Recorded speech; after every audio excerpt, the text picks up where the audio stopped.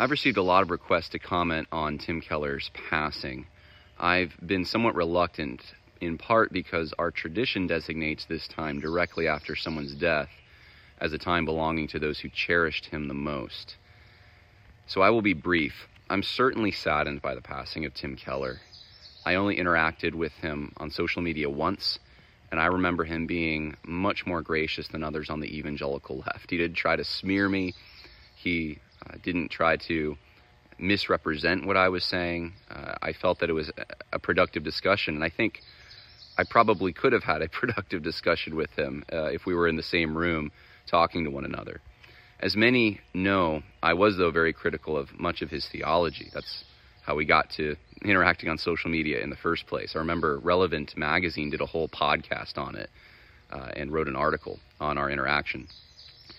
But the Lord did use Tim Keller in the lives of many I know, and some of them coming to the Lord under his teaching. And I think that's important to note. I think it's also important to note that while many are lionizing him today, it is appropriate to remind believers that his public legacy, what he probably accomplished the most, broadly speaking, I'm not talking about individuals in his life or even his local church, but what he's been known for in evangelicalism and beyond, is characterized by encouraging the church to accommodate the world through a weak missiology. I think that's his major contribution. I believe the true gospel was certainly part of his ministry, but he also preached at times a false social gospel alongside it. And I don't think I'll put it in this video, but if people really want to look for it, they can go to YouTube. I have a whole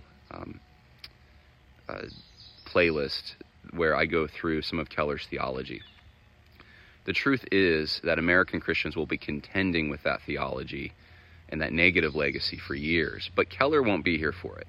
And this is where I think the focus needs to be. I believe that God can save people with bad theology so long as their trust is in the true person and the work of Jesus Christ. And this is my hope for Tim Keller, and it's also my hope for all those who proclaim the name of Christ. God bless. I hope you have a wonderful weekend and a happy Lord's Day. When you need mealtime inspiration, it's worth shopping Kroger, where you'll find over 30,000 mouth-watering choices that excite your inner foodie. And no matter what tasty choice you make, you'll enjoy our everyday low prices, plus extra ways to save, like digital coupons worth over $600 each week. You can also save up to $1 off per gallon at the pump with fuel points. More savings and more inspiring flavors make shopping Kroger worth it every time. Kroger, fresh for everyone. Fuel restrictions apply.